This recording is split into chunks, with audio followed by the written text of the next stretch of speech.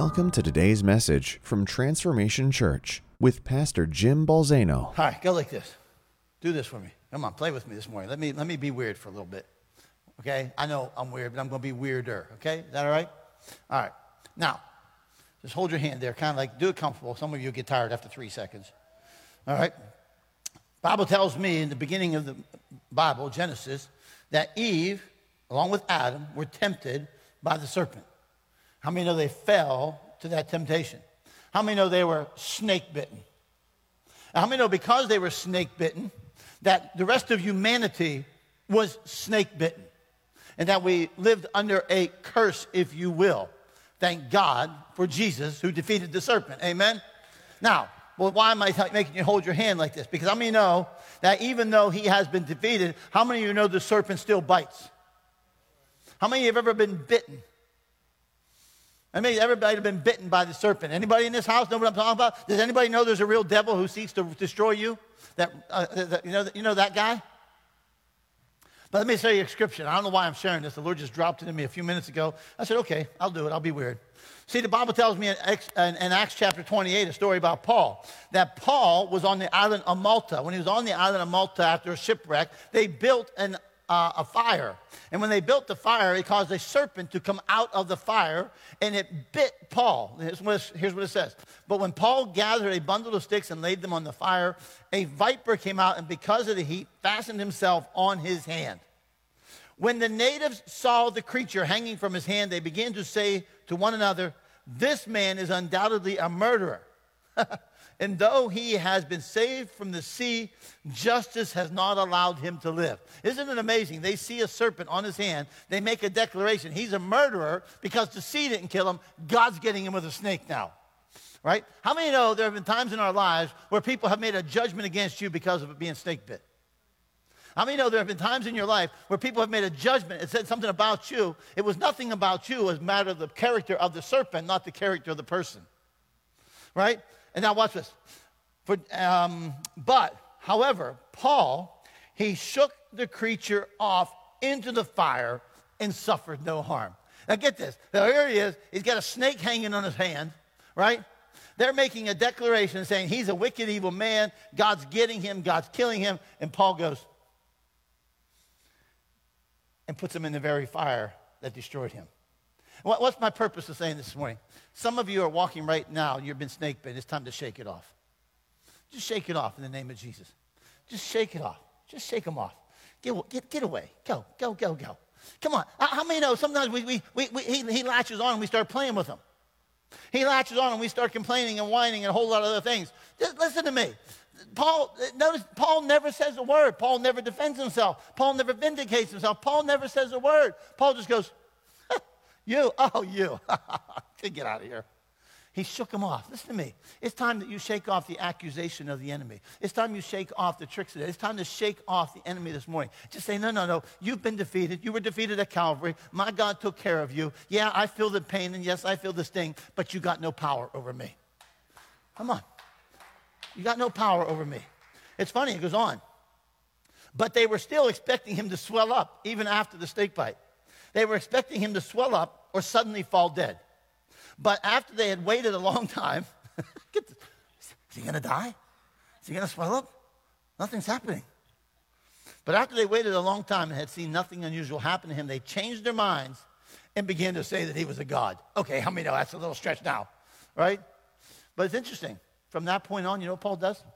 Paul actually ends up going into the island and praying for the sick and healing them. Come on. Listen to me this morning. Shake him off. Just shake him off. Shake him off. I know it sounds flippant, doesn't it? But do you understand he's already defeated?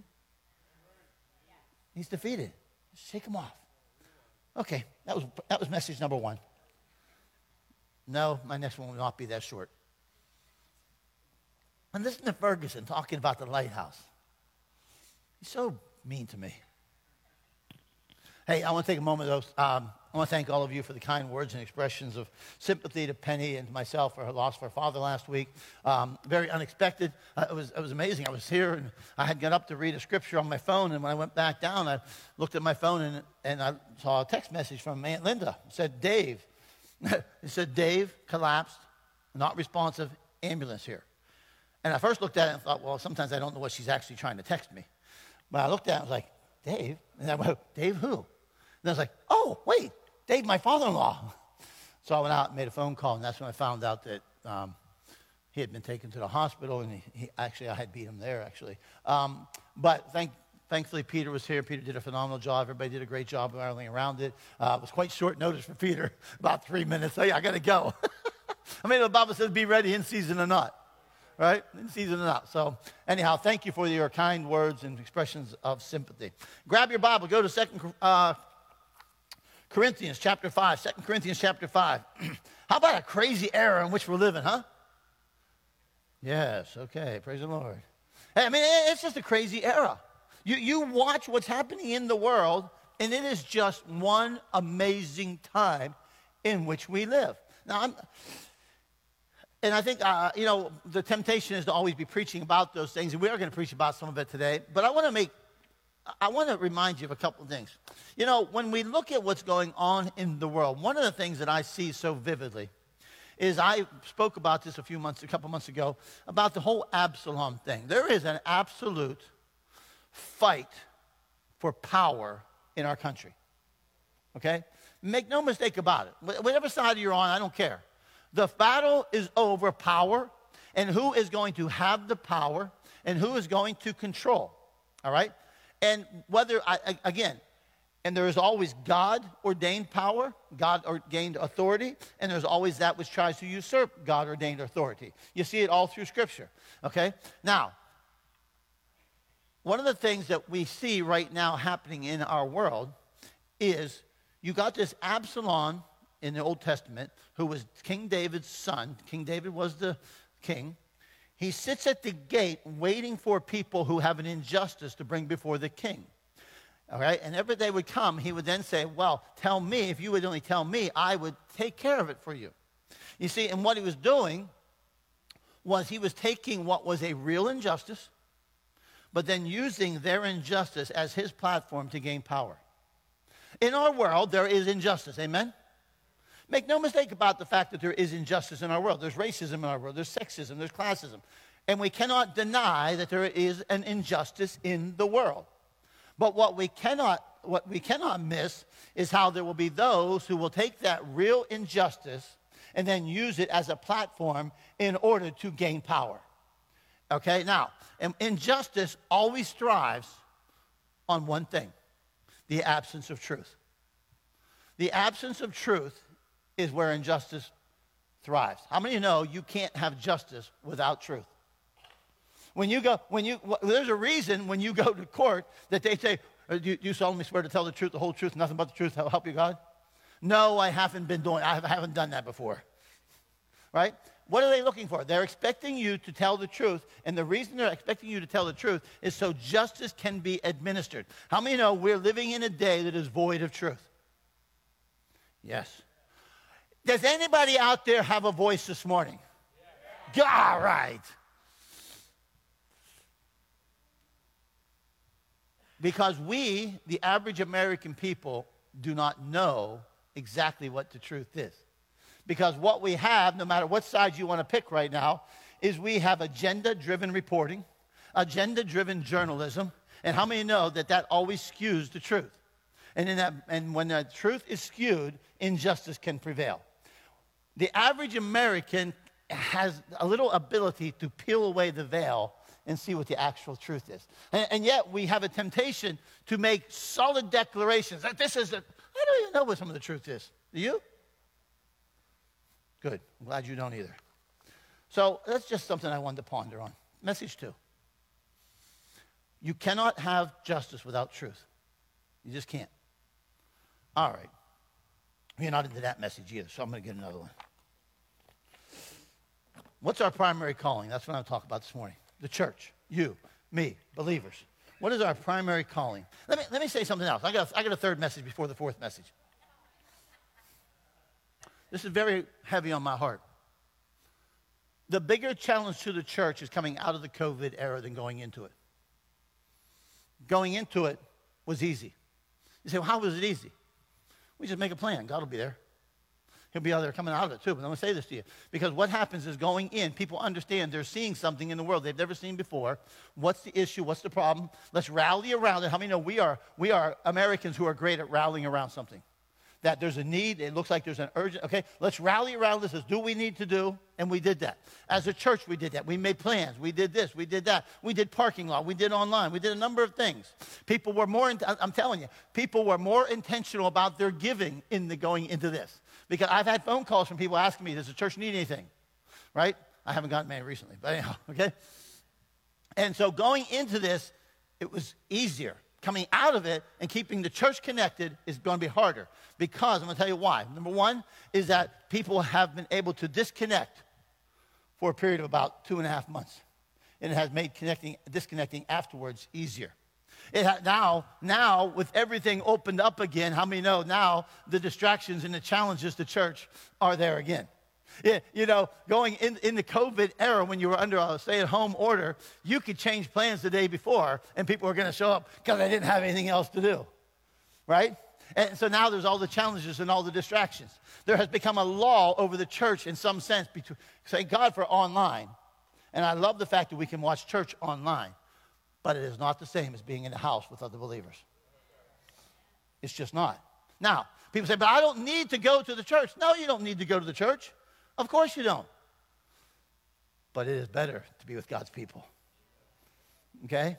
And I'm saying to you that the challenge of the church was not going into COVID. The challenge for the church is coming out of COVID. And I'm seeing it rampantly ramp up in the past week or two. So I'm going to say to you, why am I saying that to you? Because I want to say to you, the body of Christ, let's be intentional about coming out of it as much as we were as going into it. Amen? 3 messages in 10 minutes. And now I'm going to give you 1 in 30. And you're all saying, if he does it in 30, that'll be a miracle. Primary calling. I need to talk to you about this, all right? Let's grab this. Let's begin with the scripture. It says, therefore, being always of good courage, Paul's talking in 2 Corinthians chapter 5. Always being of good courage and knowing that while we are at home in the body, we are absent from the Lord. For we walk by faith, not by sight. We are of good courage. Therefore, we also have as our ambition, whether at home or absent, to be pleasing to him. How many know that in our life, we should be living pleasing to him?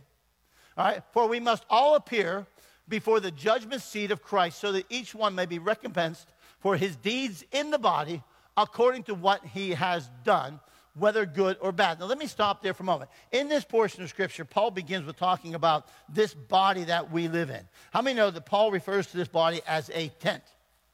All right, mine would be a pup tent. Some of you would be a little big, your family tent. I'm just teasing. I'm picking on me, not you. Right? He says, this body is a tent. And in this tent, we are housing the Spirit of God. And this is a temporary thing, is it not? Like, this thing doesn't last forever. Aren't you glad? I mean, the Bible promises me a new body someday. I'm putting my specs in now. Right? I'm going to be Arnold in a glorified state. Right? But in this tent, we are on the earth, and we are to be about the things of God. All right? Now, so we understand that our earthly tent is a tool for heavenly work in an earthly world. Do you know how many of us live and forget that we are to be about the work of heaven on the face of the earth?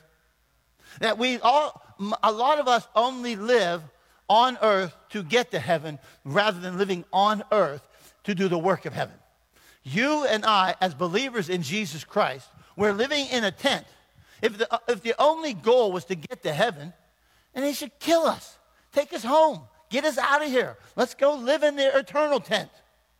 But that's not it. He has a purpose, and that purpose is for you and I to live in this tent doing the work of God in an earthly world. Now, our earthly tent can only do heavenly work in an earthly world as we walk by faith, not by sight.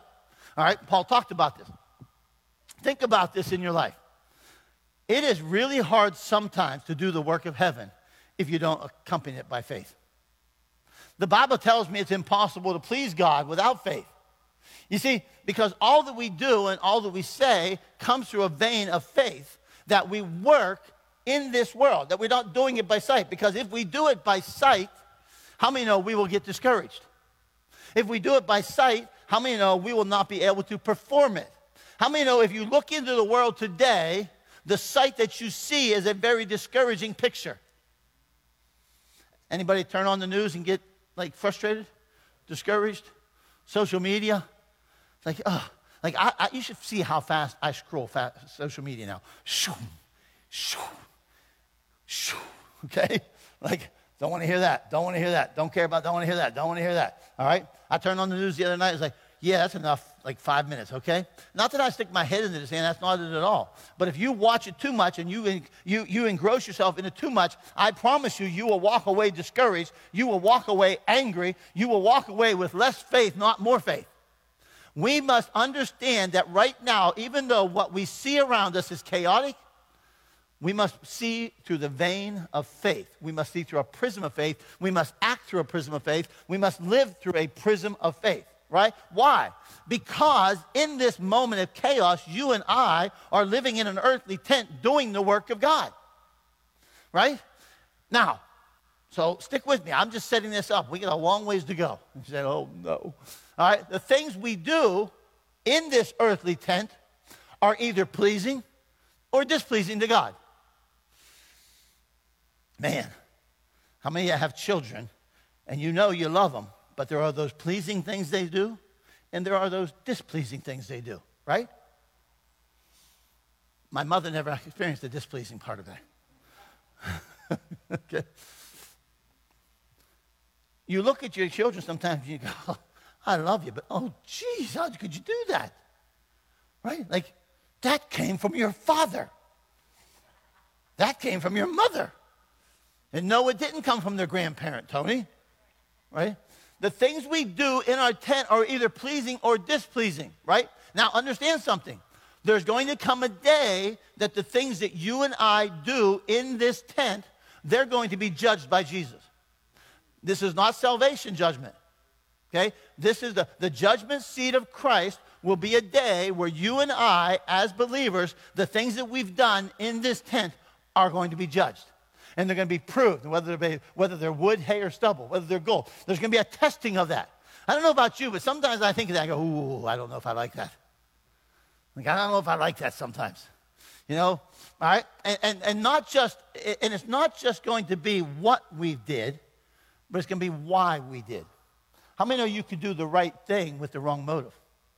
How many know you can do the work of God, and you do the work of God? It's about the work of God, but it's also about, look at me as I do the work of God.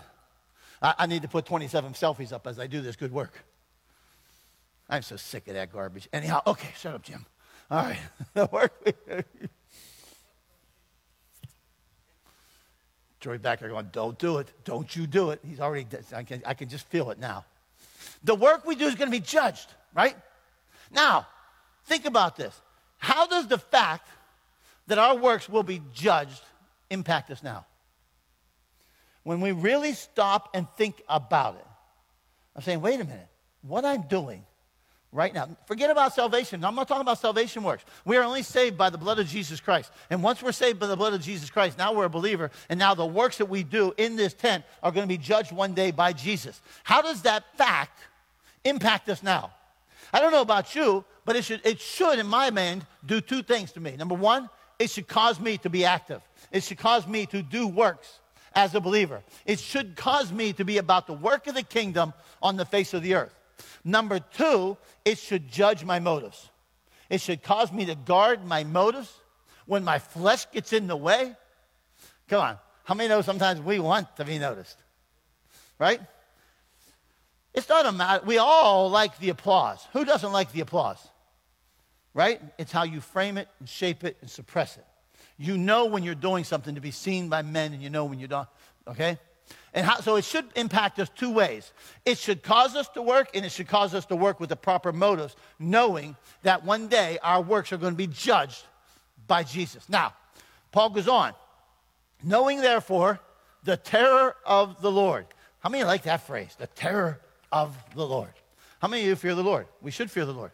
Knowing the terror of the Lord, we persuade men, but we are well known to God. And I trust also, our trust are well known in your consciences. Now, watch this. This terror of the Lord is not a message of, if I don't persuade men, I might face the terror of the Lord. That's not what it means. It means that since we've been delivered from the terror of the Lord, that we would have experienced had it not been for Jesus.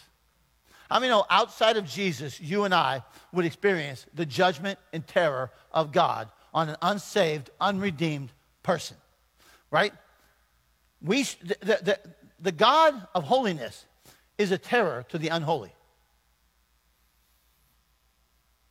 But that terror is removed in Christ, okay? In Christ, we have been rescued from the terror of the Lord. Now, stick with me here. So here we're setting this up. So Paul's talking about how we, when we are absent from the Lord, we're at home in this body, in this tent. In this tent, we are to be on the earth about the work of God. As we are about the work of God, understanding that what we do is pleasing or displeasing. And we understand that one day the works that we do in this body will be judged by Jesus. And they're either going to be wood, hay, or stubble. They'll be gold. All right, and they will be judged. Now, let's move on.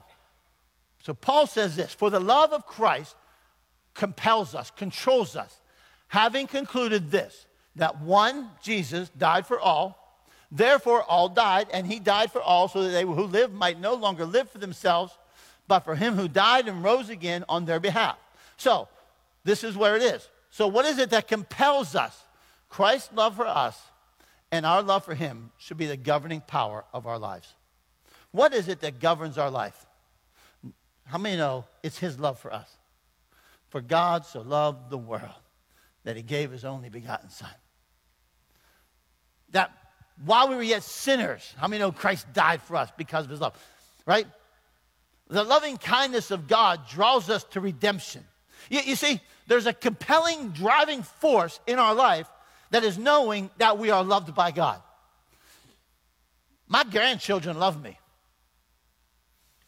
Why? Because I spoil them rotten. No, that's not true. I spoil them rotten because they love me. Right? Their love for me is compelling. My love for them causes me to do things. Paul says this, Christ's love for us and our love for him should be the governing power of our lives. Right? So now, there are things that you do in this tent, and the reason that you do them in this tent is because of his love for you and your love for him.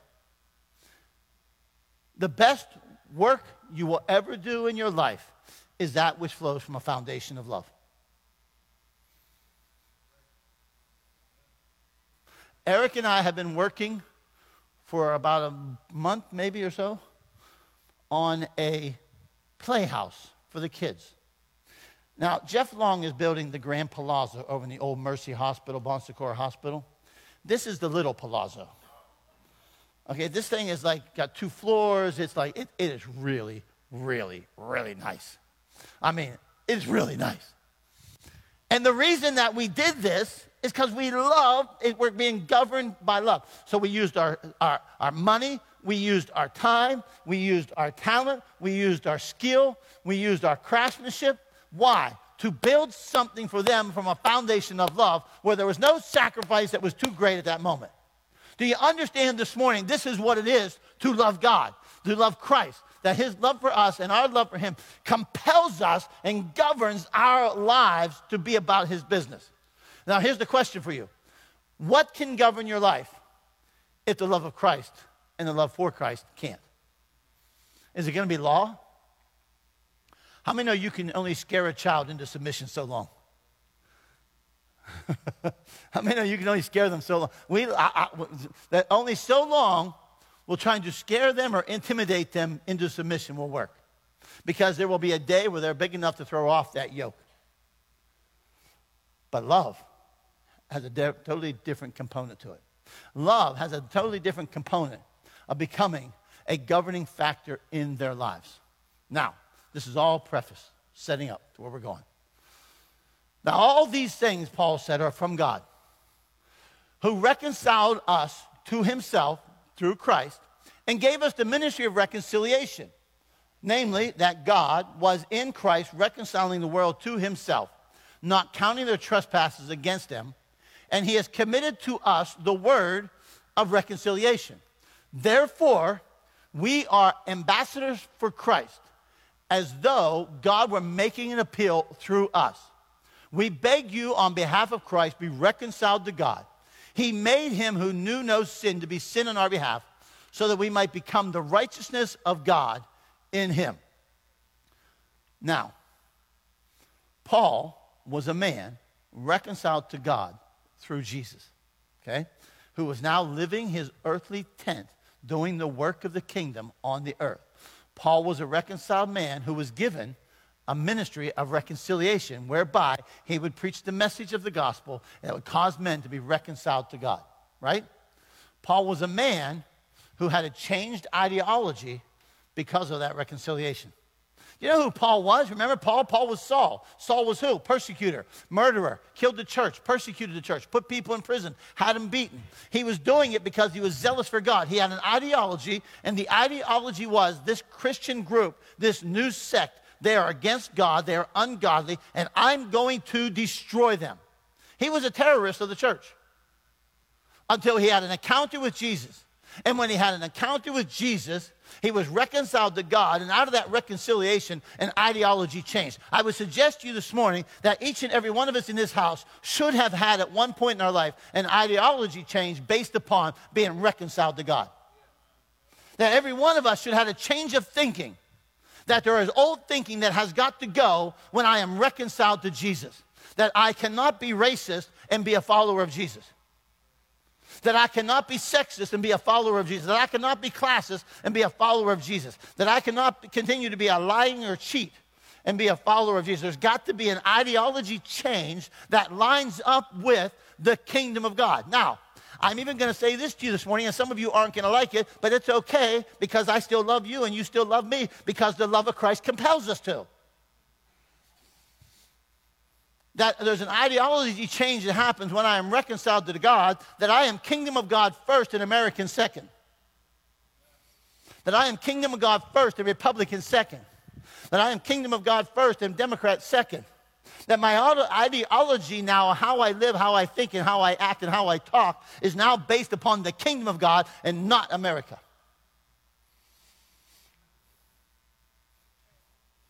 I love America. I'm not anti-American. I'm anti-nationalism in place of the kingdom. The kingdom of God is greater than America. Okay? And there has to be an ideology change that happens in our mind when you and I come into the kingdom through faith in Jesus Christ. Now, so this group of people who are reconciled is the church. The church is a reconciled people who are now living in covenant with God. How many know I get a covenant with my Father? I get a covenant with God because of Jesus Christ. The church is a reconciled people who now live in covenant with God while in covenant with each other. I'm in covenant with you.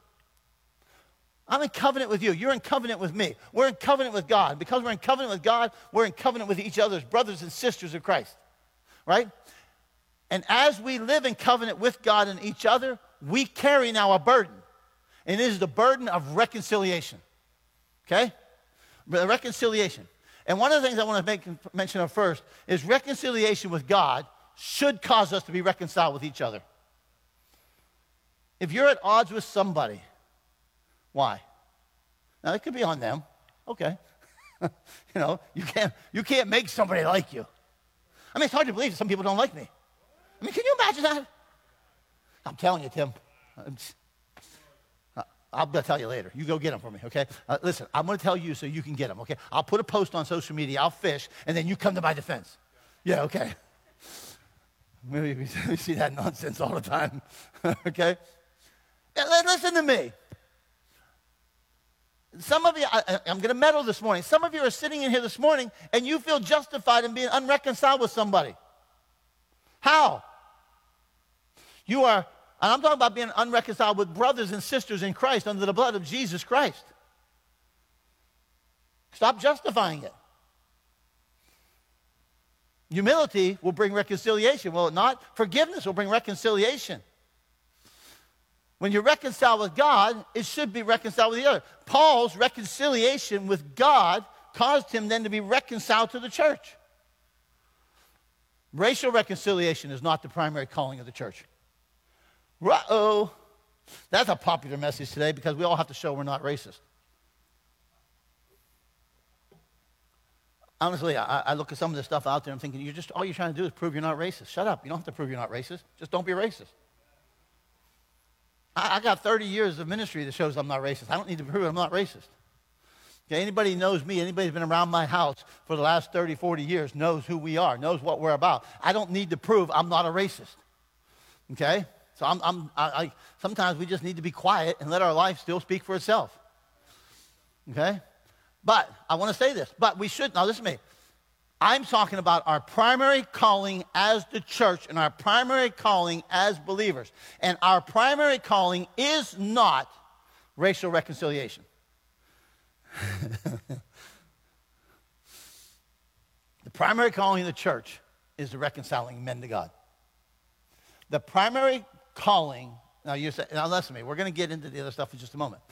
Because what I'm seeing and what I'm sensing is that we're trying to reconcile races and forgetting about the ministry of reconciliation. If we will focus upon our primary calling, I promise you reconciliation of races will come about. We cannot expect, and I'm seeing us as the church, as the body of Christ. There's a lot of talk about racial reconciliation, and we should be about it, and we should stand against racism. But we must understand our primary calling is about seeing men become redeemed, be it redemption of souls, the redemption of humanity. Redemption in and of itself should provide an ideology change. Let us not miss our primary calling. The reconciliation with God should produce the reconciliation of races, right? How can you, see, when I read the Bible and Revelation tells me that by the blood of Jesus, he purchased from every tribe, tongue, language, and nation. That's every. That means black, yellow, white, brown, purple, pink. Okay? So then how in the world can I live with racism when I've been reconciled to God? Who sacrificed Jesus, whose blood knows no color. Aren't you glad his blood knows no color? Okay? Reconciliation. If we can get men saved, racial reconciliation will be a byproduct of that. You see, we, his church, we must stand against racism. We must stand for racial reconciliation. But it is not our primary calling. Our primary calling is to reconcile men to God. We must do that. Okay, watch this. If all we do is reconcile races without reconciling men to God, we've failed. This is for the church. I'm talking to the church today. I'm talking to the body of Christ today. If all we do is bring black and white together without bringing men together with God, we have failed as the church. Say, Pastor, there's going to be people that say you're not for racial reconciliation. Well, they don't know Pastor. Do you understand what I'm saying? Do you hear what our primary calling is? If you want to stand against racism, make sure you do it while you're standing for the gospel. If you want to stand for racial reconciliation, you must do it in the reconciliation of men to God. Let us not forget who and what we are about. It is possible for a person to not be racist and not be reconciled to God. I know lots of people who aren't saved and aren't racist. And they're still going to hell. They're still without Christ. Are we okay with that? See, the shadow mission, if we're not careful, will overtake the mission. The shadow mission can kind of look like the mission. The shadow mission can kind of be a caricature of the mission, but it is not in and of itself the mission. The mission of the church is to reconcile men to God. And when that happens, reconciliation of races will take place. But if we focus on the shadow mission, we will miss the main mission and people will go unsaved. If we ignore the word of reconciliation to men, it will be a bigger injustice than racism itself. We have a message that changes lives. The church has a message of salvation. The church has a message that changes the destiny of a person's soul and a person's family. We have a message that's been entrusted to us. We got a bunch of young kids now in our country that are just living for a cause, man. They're seeing this cause and they're rallying to it. Praise God. I'm not against that. Some of them, I don't think they really know what they're talking about, but other than that, they want a cause to rally behind. I'm telling you, as a church, we've already got a cause to rally around. And that's reconciling men to God. Okay? Racism is an ideology. And ideologies are changed when men become new creations in Christ Jesus. The old is gone, the new has come. Reconciliation through Christ brings men into the kingdom of God where there is no racism. How can we say we are the kingdom of God? I don't like you because you're black. I don't like you because you're white. I hold prejudice against you. Paul was prejudiced. How many know Jesus had racists as part of his apostles? Oh, yeah. Yeah, there was two of them. They were racist. Remember this? Remember the story? James and John?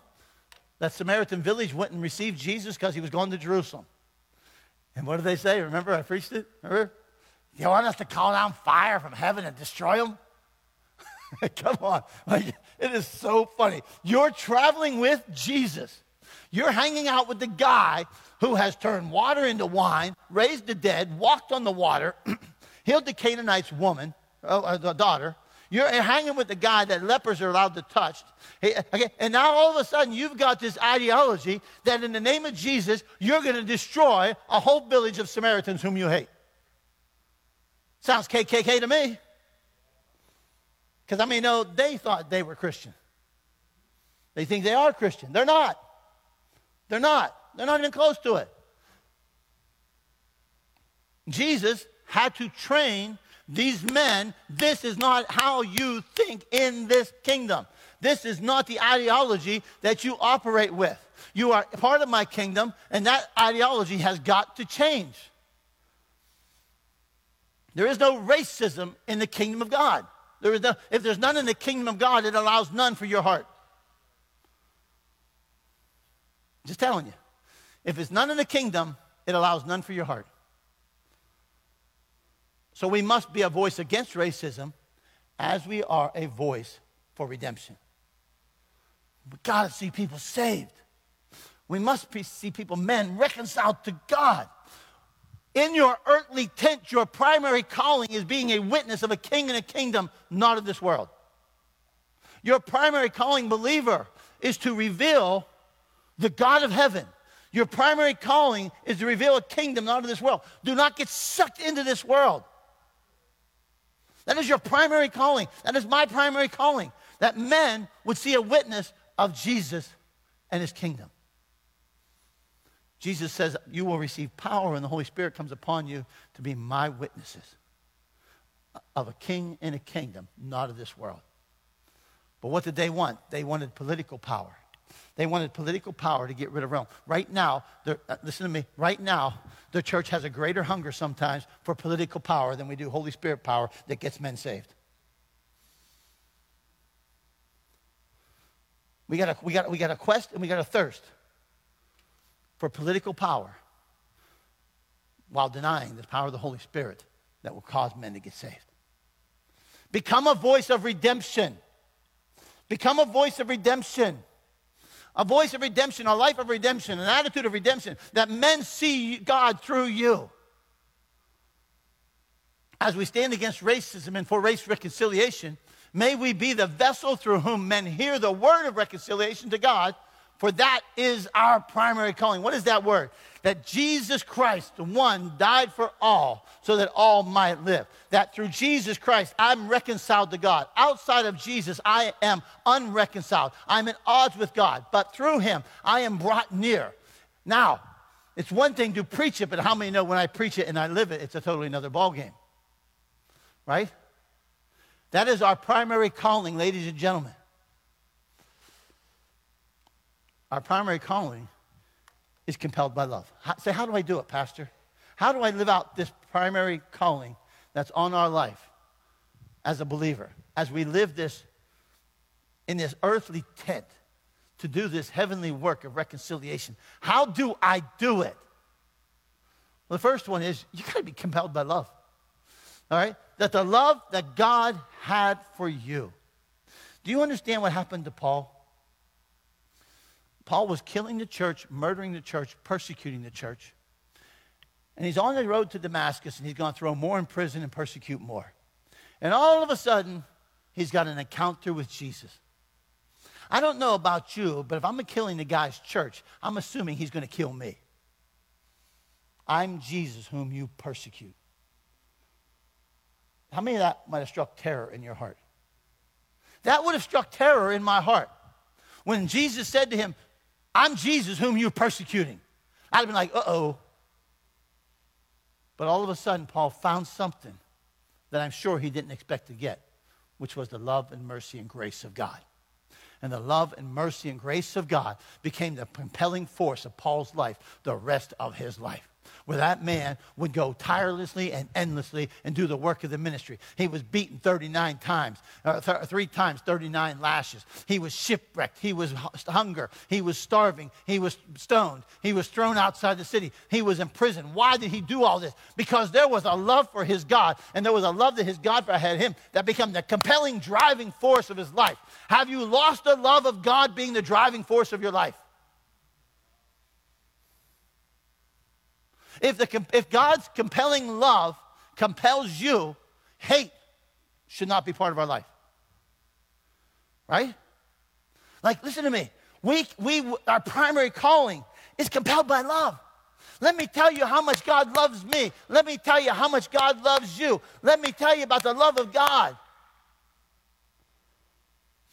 We're so angry about what's going on in our country, we've forgotten how to love. We need to stop being angry and start loving. Our words are compelled by love. Our actions are compelled by love. Our fingers are compelled by love. Right? Our primary calling is living for Christ and not ourselves. Paul said it very clearly. He said very clearly in Corinthians. He said, well, he now lives for him. The life he now lives, he lives for him and not himself. Let's be honest. Much of our life is spent about us. Now, I got my hand up. I'll put them both up. That make you feel better? Most of our life is we are consumed with us. How does it impact me? How does it impact my family? And I'm not saying that's wrong. I need to be important. But sometimes our actions, our attitudes are shaped from a selfish life, not an unselfish life. You see, sometimes we even make the work of the church about us and not him. And when I don't get that sense of satisfaction, or I don't get that acknowledgement that I think I deserve, or I don't get this or that, then all of a sudden I become resentful towards the church. You see, we must come to a place that we understand that our primary calling is lived out because we're living for Christ and not ourselves. If Paul would have been living for himself, do you think he'd have been beaten 39 times, 3 times? 39 lashes 3 times? Do you think he'd have put up with being shipwrecked? Do you think he'd have put up with being in prison? Do you think he would have put up with going hungry? He wouldn't have put up with any of that stuff. Forget that. I'm out of here. I'm going back to my Pharisee life. It was easier. Our lives are lived out with a primary calling when we're living for Christ and not ourselves. Our primary calling demands seeing with a heavenly perspective. Paul says, therefore, we regard no one from a worldly view any longer. It's hard to see some people through heaven, isn't it? Huh? Like, it's hard to see some people through the eyes of Jesus, even when they're saved. I mean, like, sometimes I have to look at Pastor Troy, and I'm like, oh, Lord, you got to help me.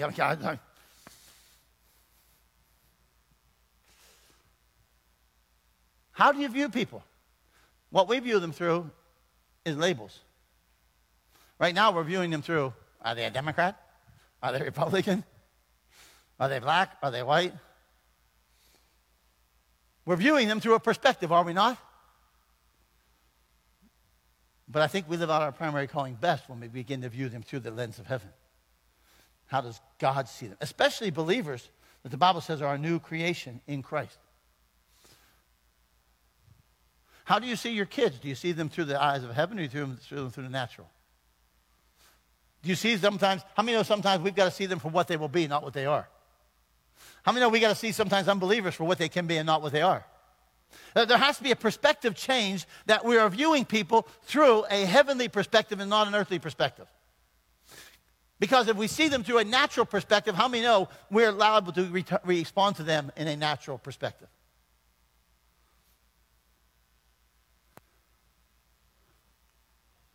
Our primary calling demands the primary message of Jesus. The only message by which men can be saved is Jesus Christ. The only message by which men can be reconciled to God is Jesus. The only message, the true message, that's going to bring true racial reconciliation is when men and women are reconciled to God through Jesus Christ. Come on, Troy, let's give them hope.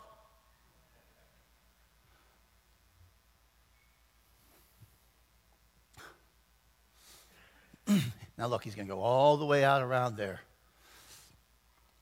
because he's like those people in the Bible who would not go through Samaria. He's going around Samaria. There he goes. Let's all watch him. Come on.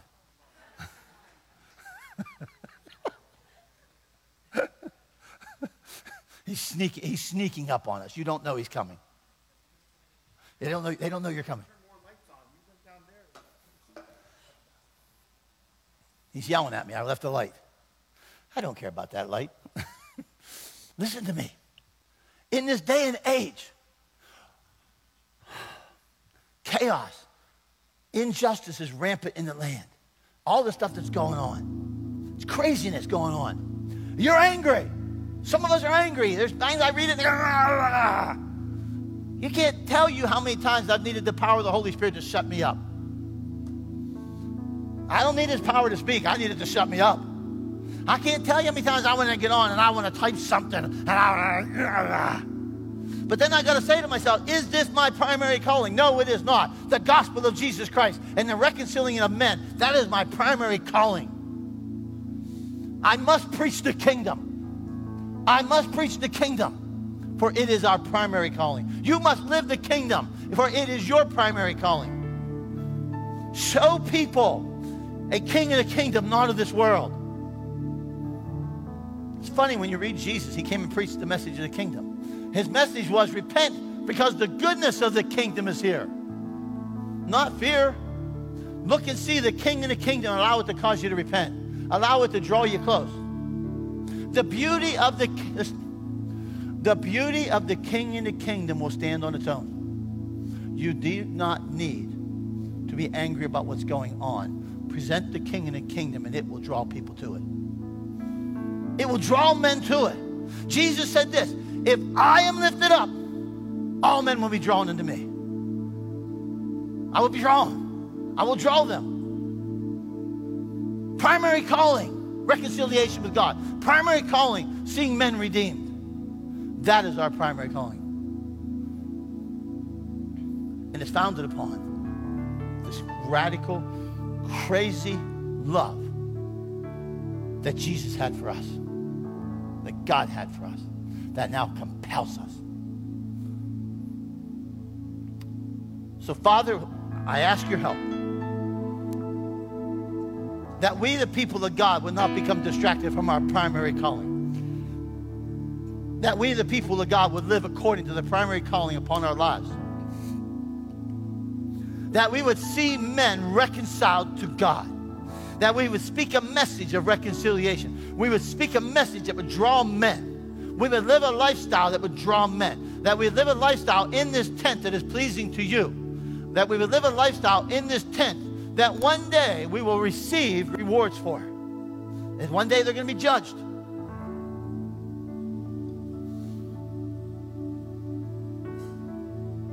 You are not willing that any should perish. And sometimes the fact of the matter is, in our anger, in our moments of what's going on, we don't care if some perish. as long as we get our own way. But may we pick up your heartbeat and may we say, with you, none should perish. We're not willing that any should perish. We're going to be about our primary calling as we would reconcile men to God. In Jesus' name, amen. Come on, church. Rise up to your primary calling. That's who you are. That's what you are.